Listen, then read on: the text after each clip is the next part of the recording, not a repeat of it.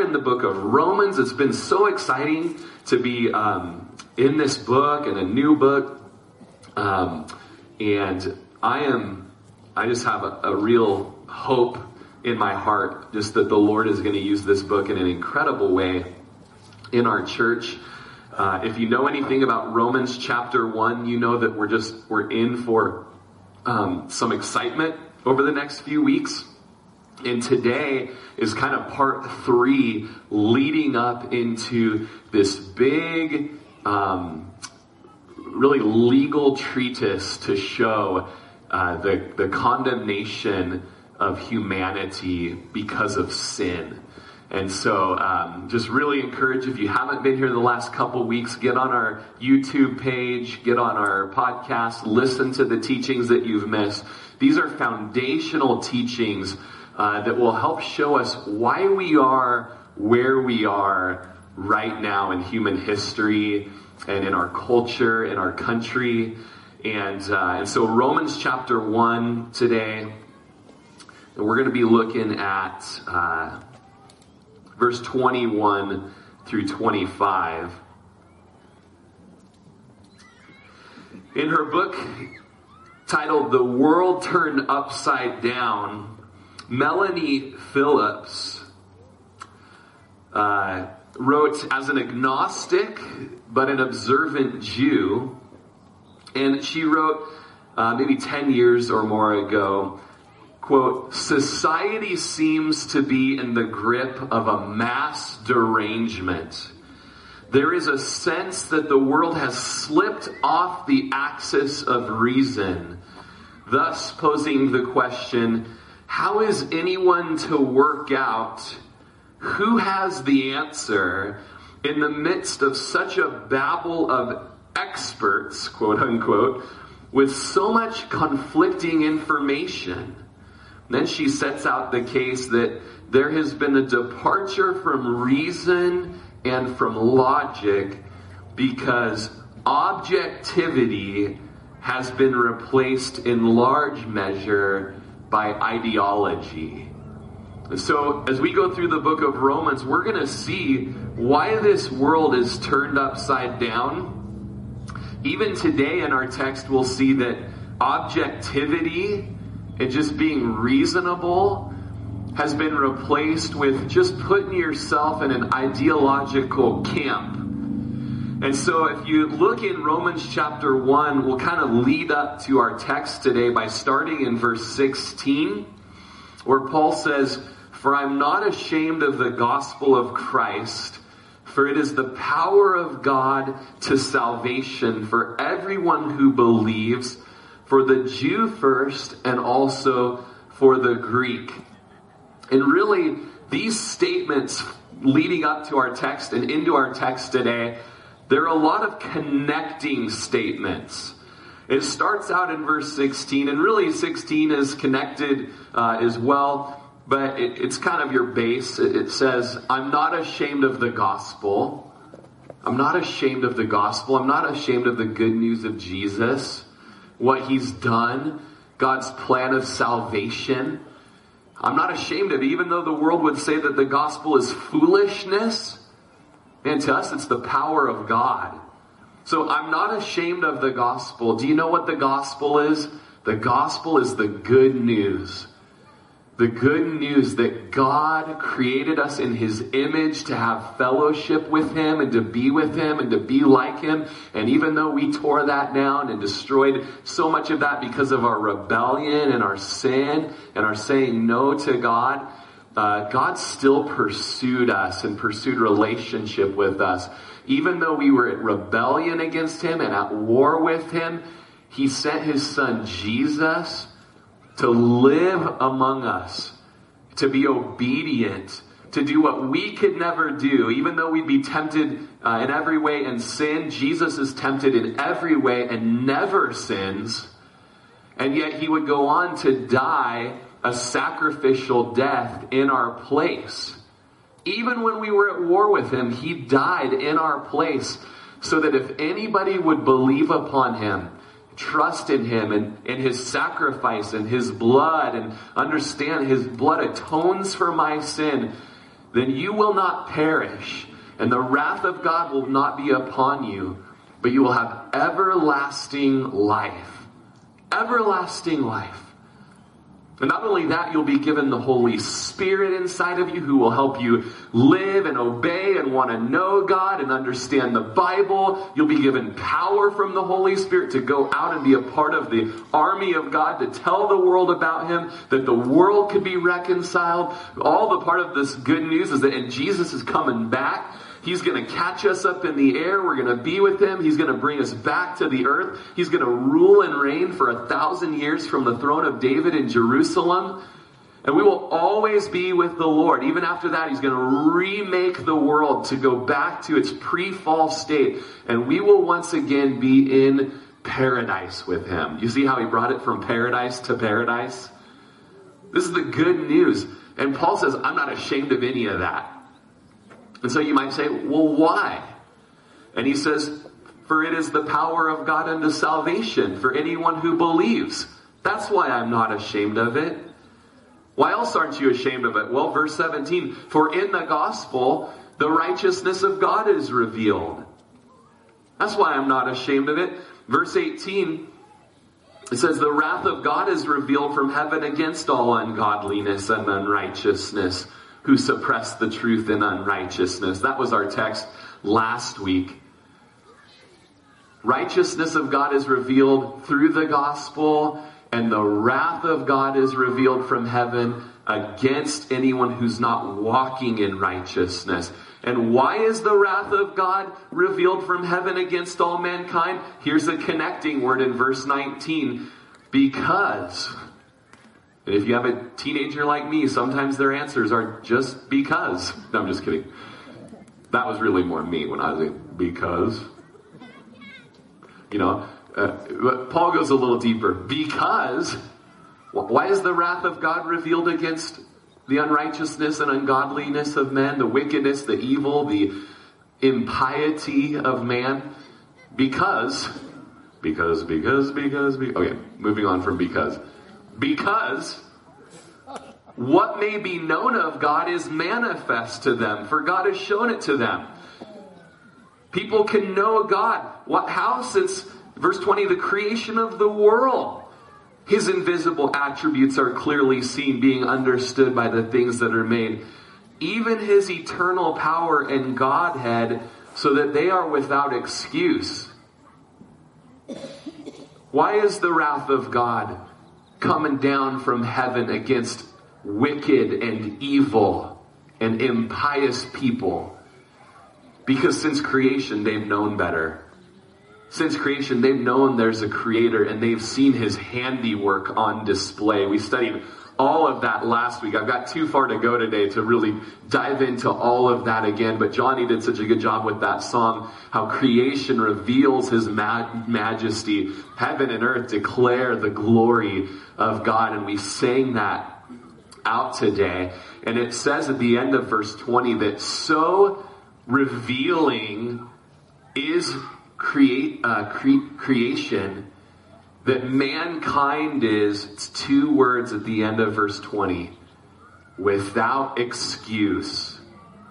Without excuse. And so really the title of my message today, it's without excuse, without reverence, and without gratitude. Part 2. Remember last week that was also the title? We're without excuse. I put myself in that camp. Without excuse. And then it continues. Why is the world turned upside down? Well, we're looking at it in verse 21.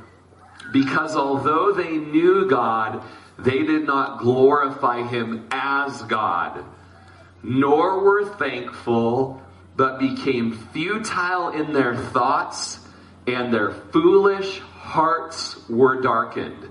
I'm going to say it at least 3 times today. I know it because I was reading through my notes. I'm like, put this in, put this in, put this in. And here's what it is. These verses set up the stage for us as to the list of heinous sins that are going to follow, and you know what they are, and you know how well they apply to this day and age, and my heart and your heart, and what we're seeing in the media and in the news and everything. How did we get here? How did the world get turned upside down? All of these verses are setting the stage to really get into this list of sins that shows us that apart from Jesus, we are without hope. And there's a number of words and phrases that are used that you might underline. In my notes, I put them in red. In my notes, I'm a color-coded guy. And so red always has to do with either the fallen condition of man, what's called the fallen condition focus, and the depravity of man and the sinfulness of man, or it has to do with danger. You know, anyone here have a rifle or a firearm, and when that safety is off, what color is the safety? Red. That's what I go to, like, whoa, you know, whoa, everybody stop, be safe, you know. And here we go. Here's a list of words that really show the fallen condition focus. And I wonder if you can pick them up as we continue through the rest of this chapter. Although they did not although they knew God, they did not glorify him as God, nor were thankful, became futile in their thoughts, foolish hearts were darkened. Picking up on the fallen condition focus of the text, well, let's start out. Although they knew God. And number one here today, knowledge. If you're taking notes, just number one, knowledge. They knew God. We studied that last week. All of creation reveals his handiwork, his majesty. There's a God. There's a creator. Outside testimony of creation, inside testimony of conscience, creation and conscience. We know that there's a God. And Charles Spurgeon wrote back in the 1870s, the Prince of Preachers said, "Will you kindly notice that according to my text, knowledge is of no use if it does not lead to holy practice." They knew God. It was no good to them to know God, for they glorified him not as God. So my theological friend over there who knows so much that he can split hairs over doctrine, it does not matter what you think or what you know unless it leads you to glorify God and to be thankful. Nay, your knowledge may be a millstone about your neck to sink you down into woe eternal, unless your knowledge is turned into holy practice. And so they knew God, but they did not glorify him as God. And so today we're going to learn and how merciful of God to bring you here to this park to maybe find that this is you. You know so much about God in so many ways, and you've grown up in such a godly country with so many opportunities to hear, and yet in all of your knowledge, you don't really know. Always learning, but never able to come to the knowledge of the truth, Paul says. Although they knew God, they didn't glorify him as God. The theologian Young concludes that this text surveyed reflects the fact that human beings confronted with God's creation have an unthematic awareness of the Creator. And Young defines unthematic awareness as, quote, a passive and spontaneous mental activity based on observation. It's not a deliberate, rational process. And Craig goes on to say, when one is thrown into a den of lions, there's an immediate awareness that this is a dangerous situation from which one must escape. In a similar way, when one is thrown into the created world, one becomes aware of his or her created, I don't use this word often, finitude? Finitude. Okay. I would say finiteness, but I know that's not right. Okay. We're aware of our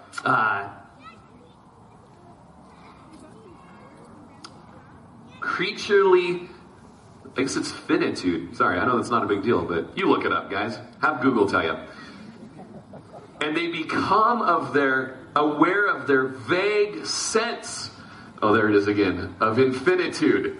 You got to read your notes out loud, I'm told. It doesn't do any good to read it in your head. And yet, none of us will ever forget this important word. The human mind perceives that whatever lies beyond must be the Creator who alone should be worshipped. Other scholars, aside from Young, adopt another attitude, though they don't articulate it quite as clearly.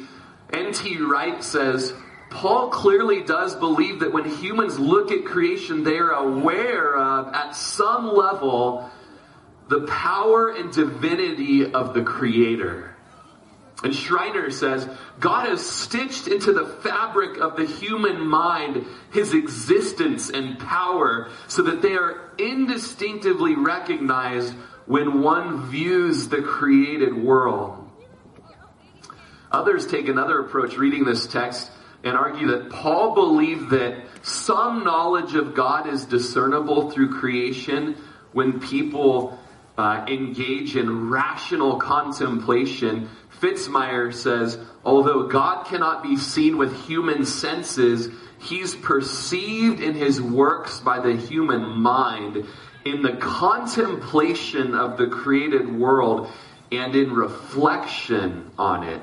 A human being perceives great unseen behind it all, the omnipotence and divine character of its maker.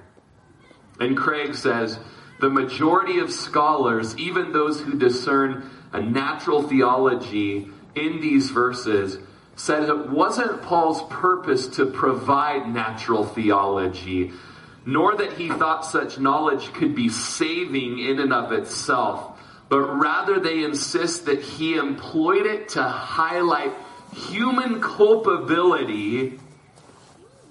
In other words, that humans are without excuse. We look at our world and we say, yeah, they're without excuse. But I hope you're humble enough to lump yourself into that. You got to be humble. Check the ego at the door and realize I'm the problem with it all. I'm in this without excuse category. And even though I knew there was a creator, and in my case, raised to know there was a savior as well, not only have I inherited a sinful nature from my great-great-great-grandpa Adam, you might know of him, but then I've imputatively added sin to my account by willingly going with the flow and saying, yeah, my flesh kind of likes this. And so the wrath of God is revealed from heaven against all Rorys out there, who in ungodliness and unrighteousness, time and time again, have suppressed the truth in unrighteousness. Even though I know there's a creator, and what makes it even worse is I've known that there's a savior, and my flesh drives after that. And I'm without excuse. And the good news of the gospel is Jesus has called me to know him by experience and in relationship with him to now glorify him as God. And we see here in our verse today, even though they knew him, they did not glorify him. And God wants to move us to a place of knowing him and glorifying him and worshiping him. And coupled with glory is gratitude. And so we see in our text, they did not glorify him as God, nor were they thankful. So number one today, I gave you it, knowledge. Number two, glory. And number three, gratitude or thanksgiving. Part of our fallen condition and our rebellion against this creator is not worshiping him and not being thankful. And Paul tells Timothy in 2 Timothy 3 that in the last days perilous times will come, And then he goes into a list that is very Romans 1-esque. I don't want to spoil anything in the weeks to come, so I'm not going to read Paul's list to Timothy.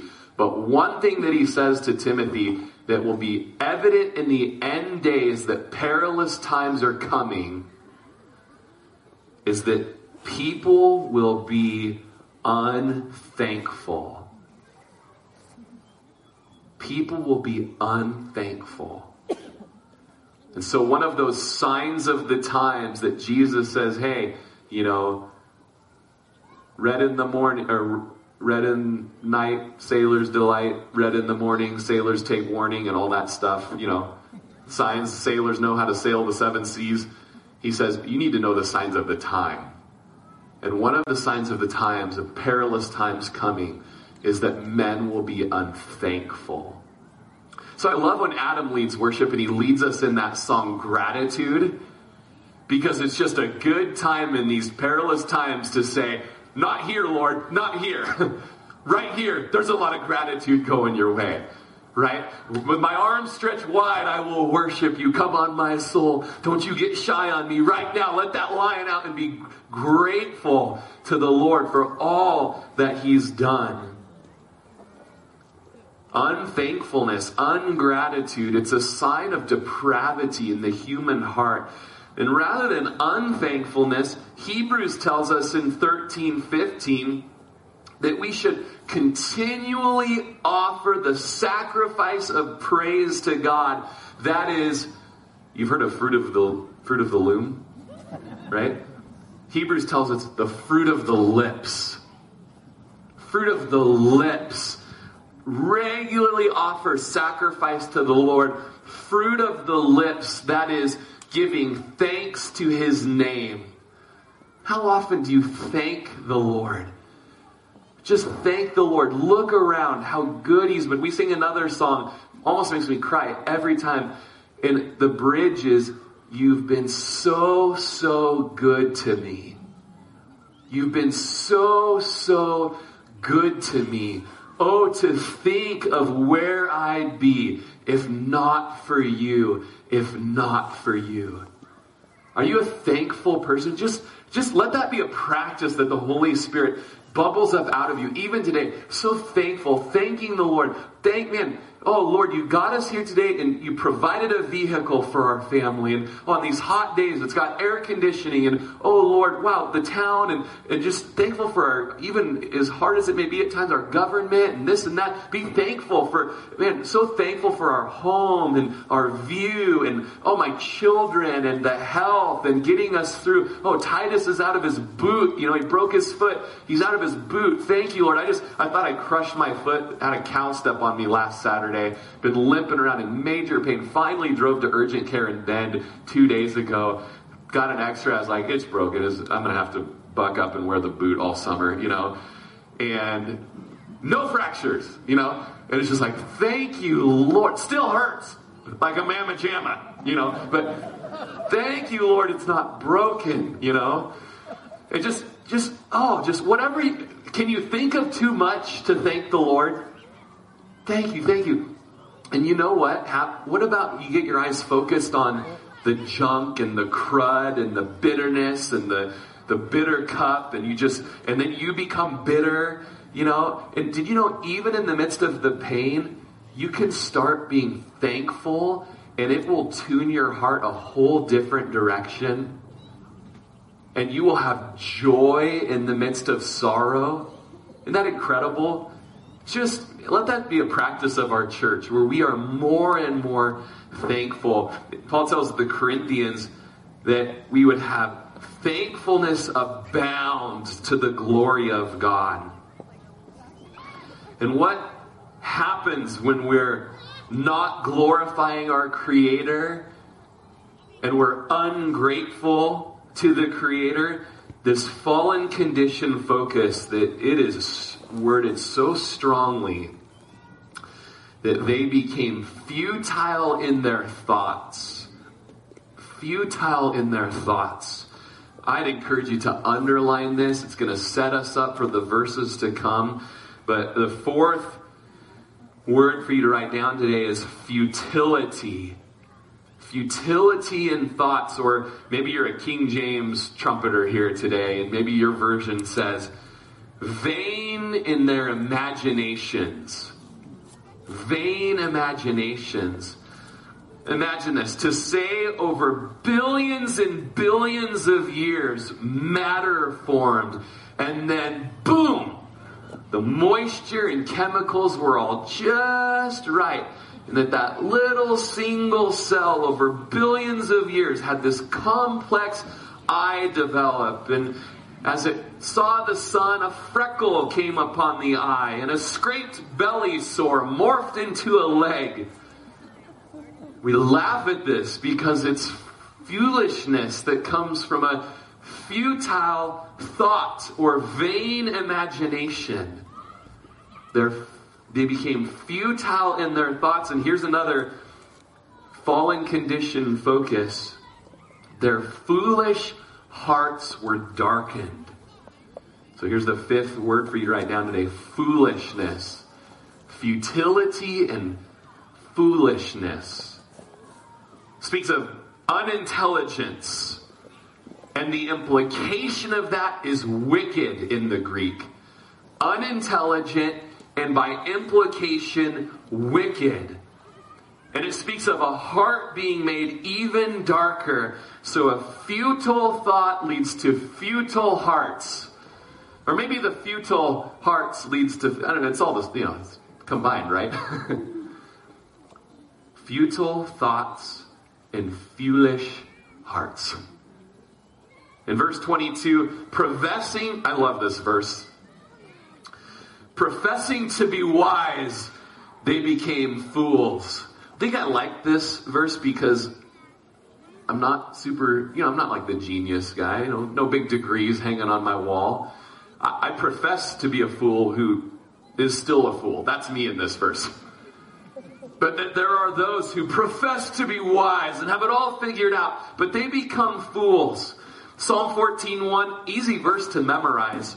That the fool has said in his heart, there is no God. And many of you, you've been around the Bible teaching long enough, and you know what the literal translation of that verse is, don't you? You all know it. You're already thinking it. It's that the fool has said in his heart, no God. Professing to be wise. We have all knowledge. We have science on our side. We've got the lab coat and the stethoscope and the light on our head. Are we in the 1918s? The classic doctor look, right?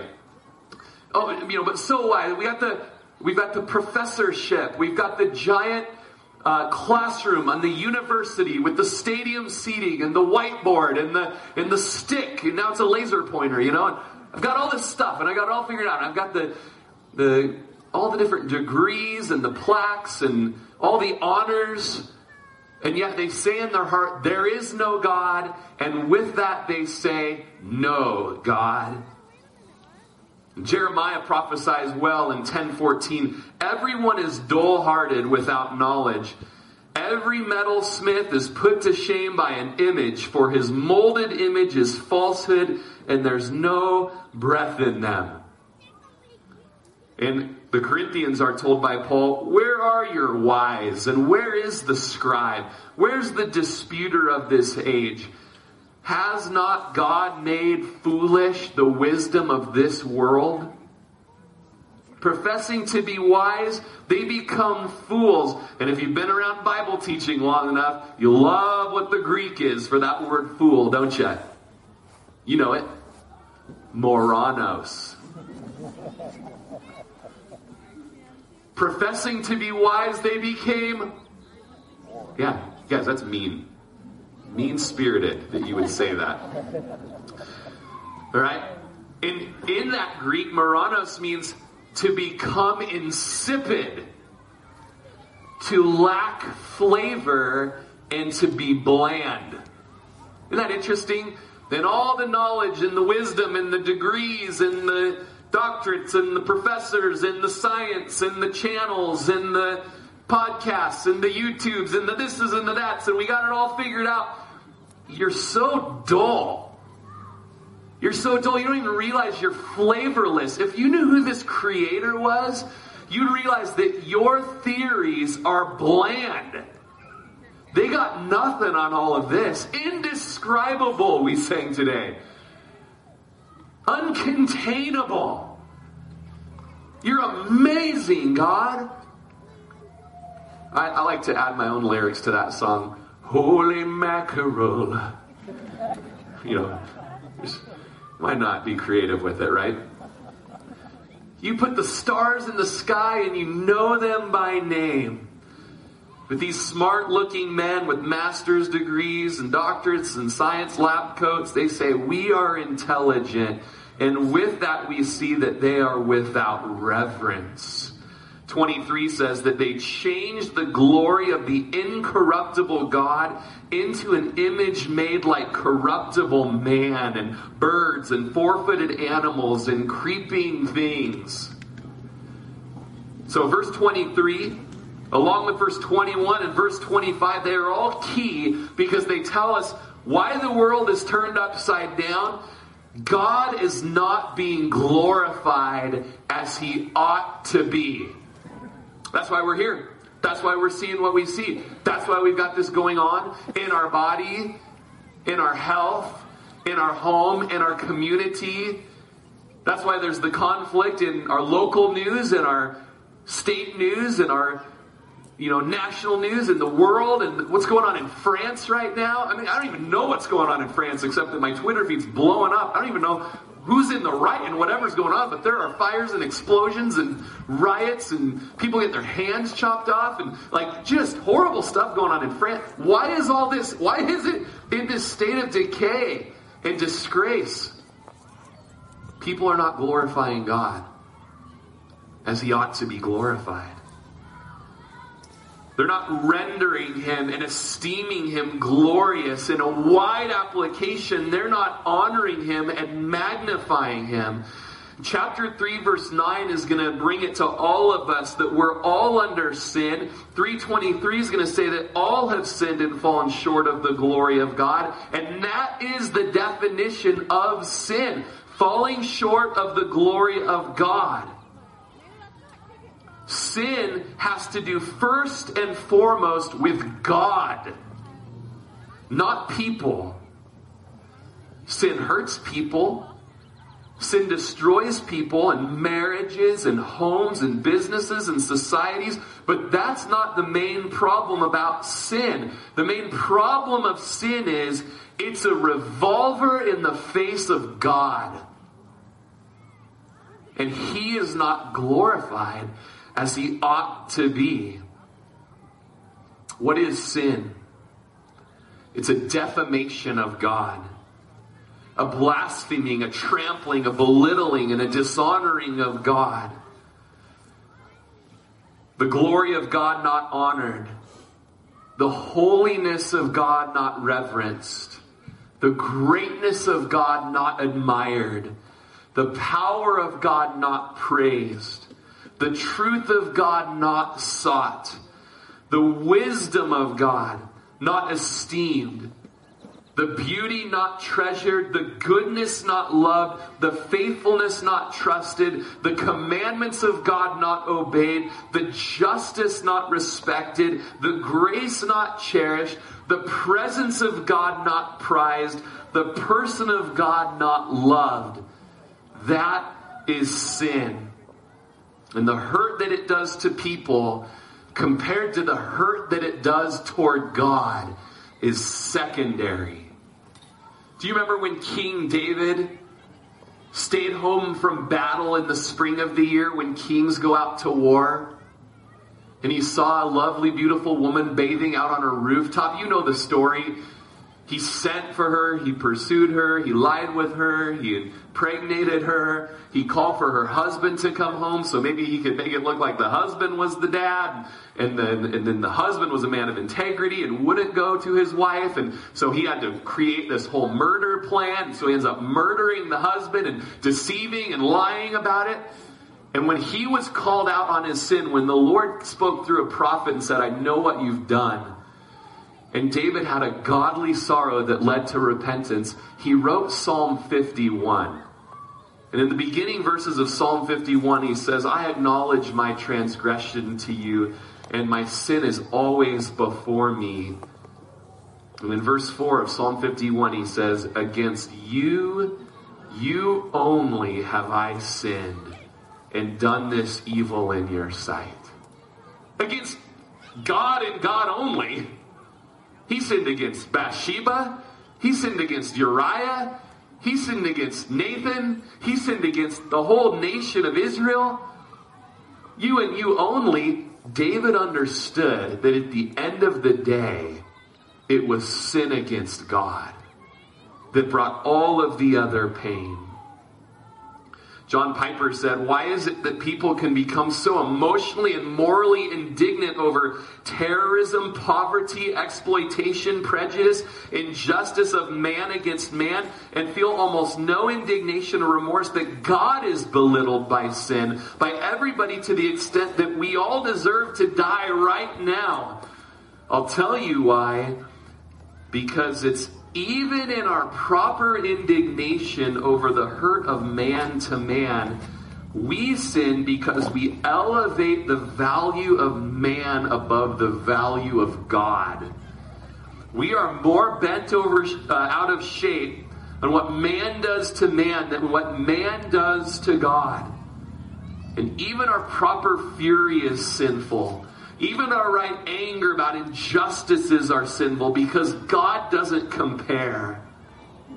It was Piper that went on to say, we are so much more angry that 3,500 abortions are paid for by our tax dollars, or I got ripped off at the store, that a law is unjust and the poor suffer without proper medical care, than we are about the fact that the poor and rich despise God, belittle God, ignore God. When is that going to get somebody's dander up? Not until God becomes God.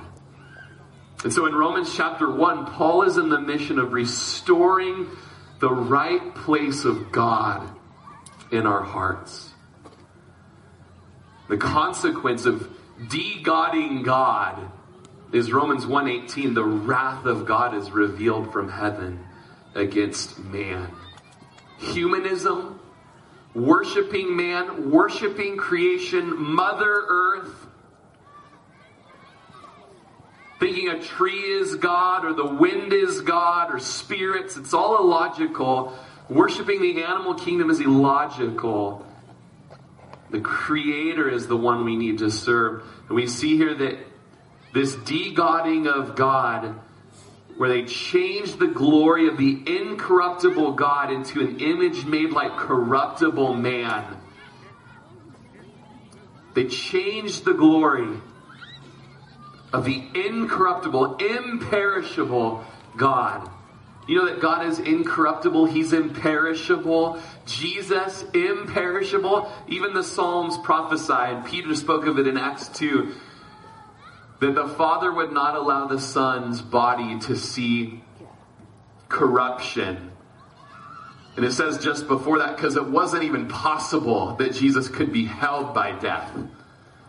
Because He's incorruptible. Is that one of the lyrics of the song Johnny sang? Indescribable, incorruptible, you know. He's incorruptible. Fitzmyer may be close to hitting the mark when he echoes Psalm 106:20. They exchanged the glory for the image of the grass-eating bullock. And he's referencing, of course, the children of Israel, Mount Sinai, worshiping the golden calf, Jeroboam, setting up 2 calves there up at the place of Israel's worship, changing the glory of God for the created thing. Tragic irony is here. The glory of the immortal God is exchanged for mere images that look like human beings. I know we're running out of time. So much to say today. I got some wonderful writings for you, but, you know, they say preaching a sermon, it's like an iceberg, you know, and you have so much there and so much under the water, right? And I only get to sometimes give you what's above the water. That's all you kind of get. So But we want to note the contrast that God is incorruptible, man is corruptible. God is undecaying versus man who is decayed already. And I love the J.B. Phillips translation of these verses. It says, behind a facade of wisdom, they become just fools. Fools who would exchange the glory of the eternal God for an imitation image of mortal man, or of creatures that run or fly or crawl. And I remember when I was in high school, I went to a youth retreat, and one of the counselors that went to us, her name was Charisse Wiest from Lakeview. And I remember we were in Romans and we were considering this passage, and just one of our, just a lady coming to help watch the kids said something that has stuck with me for 23 years. You never know how you'll impact someone. And she just said this: it's interesting how our worship of automobiles has descended in the same order. Mustang, Thunderbird, Viper. Right? And her son had a Thunderbird. But she's like, it's interesting, it's like we exchange worship, and sometimes some of us, we'll see people who are in that category probably in the parades this year that worship the cars. Cars are my idol, or whatever. And it's like interesting how in all of our worship we exchange the glory of the incorruptible God for animals and man, and one ancient writer in the 300s just said, it is just an abomination that not only, he's like, I can understand we worship some men, they're made in the image of God. I could see the struggle there, but he references the Greeks who worship dead men, and it's like, they dead. I don't know if you caught that part. Like, you know what's happening to their body right now? Stinky, okay? And so in the 300s, these guys were really smart back then, Direct quote, stinky, And so our hearts we go from, anytime we worship an idol, it's from, yes, God created, or creator, eternal, immortal, incorruptible, and then it just goes down to, maybe I'll worship the stallion. Oh, it's so strong and just beautiful. Oh, maybe it's going to go down to like the bugs and the spiders and the frogs, right? It's like, oh, yikes. John Stott said, to the fact that the worship of idols is not to be named is the beginning and cause and end of every evil, including sexual perversion, disorder in marriages, and various social ills. And to the conclusion that those who fail to find God in his works are not to be excused. So this is a really key point that sets up the rest of the chapter, and all of the gross sins that lie there is that sexual perversion and disorder in marriages and other social ills come from dishonoring God. And so we're going to end there. I had through verse 25 studied. We'll just pick up there. I think it's okay. It leads really well into the next verses, and we'll have the worship team come on up. I know you guys, it's like, we're just making it 1 or 2 verses each week, and there will be times it'll go a little faster in Romans, but these are just major doctrinal truths. Romans is just the Fort Knox of Bible doctrine. The book of Romans, I know I've heard in the past that it was required by Harvard law students to memorize the book of Romans. I'm sure that's not the case anymore. But it is legal. And don't you just kind of get that? I mean, we're pulling it apart, and how many of you like to get those documents and you got to read the fine print? And it's like, these Sundays, we were just down into the fine print, But it's so good. And hopefully today is a day that you've come to terms and come to understand the hard truth that you're without excuse. We're going to get a couple chapters in Romans, and anyone that thinks they can stand before God and just defend themselves, and this is why I did it this way, and this is why I dishonored you and believed in other things and worshipped other things, and I did it my way and my how, with who, how, who, whatever I wanted, and you know what, I was the better person for it, and this and that. Or maybe you'll just kind of try to give a defense for yourself. Well, I kept most of the commandments, and I was a pretty moral person, and I voted red every time, and this and that and the other. And it says, every mouth will be stopped, and every man will be found a liar. And we just got to humble ourselves, friends, and just say, I got nothing that would give me merit to stand before the holy, righteous judge. I got nothing. But I got Jesus. It is because of Jesus, our attorney, our mediator, who offered himself in our place. It's because of Jesus that we can stand before that judge, and that judge will acquit us. And he will call us justified without sin, because he will look at us through our attorney, Jesus Christ. And you can set your things aside and just move in an attitude of prayer here. And we are, like most people of human history, really not much different in that we put our trust in our pedigree, our nationality, our genealogy, our education, and all kinds of other external factors that might give us some clout with God. Just one of the heroes of history in my mind is General Hal Moore from We Were Soldiers, the Ia Drang Valley in Vietnam. And he was asked in his life, do you think you'll go to heaven when you die? And he said, all I can say is, I just hope by the end of my life that the good that I've done has outweighed the bad. And my friends, my heart breaks there because I love my heroes, you know. Because if that is where Hal Moore was on his deathbed, he was without hope.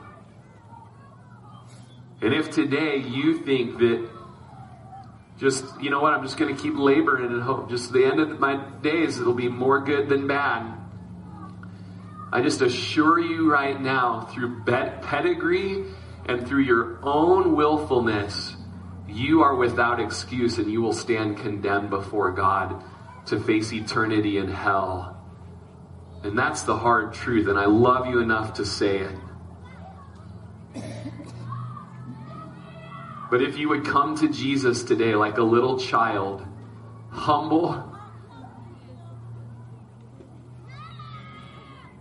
weak, believing what you're told,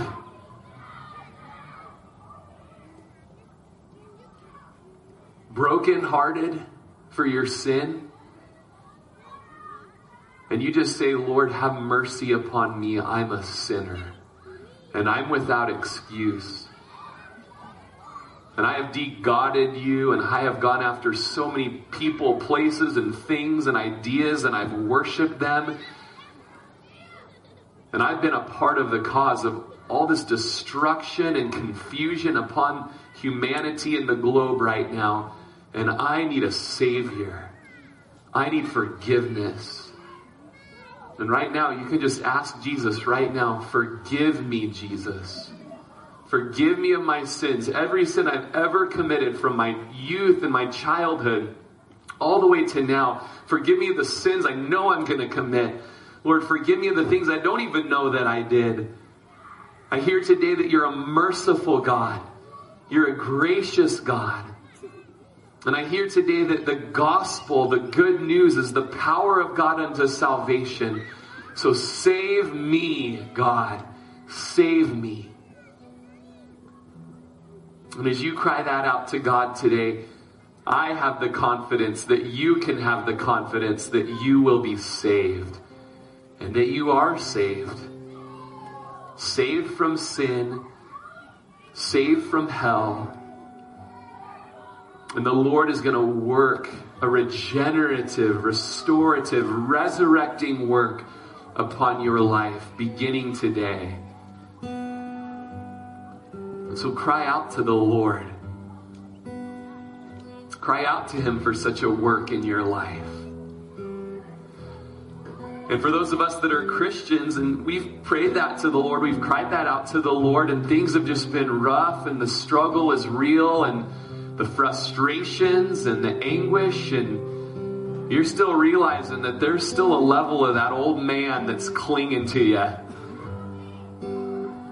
And the good news today is that the gospel is the power of God to salvation for you, even today.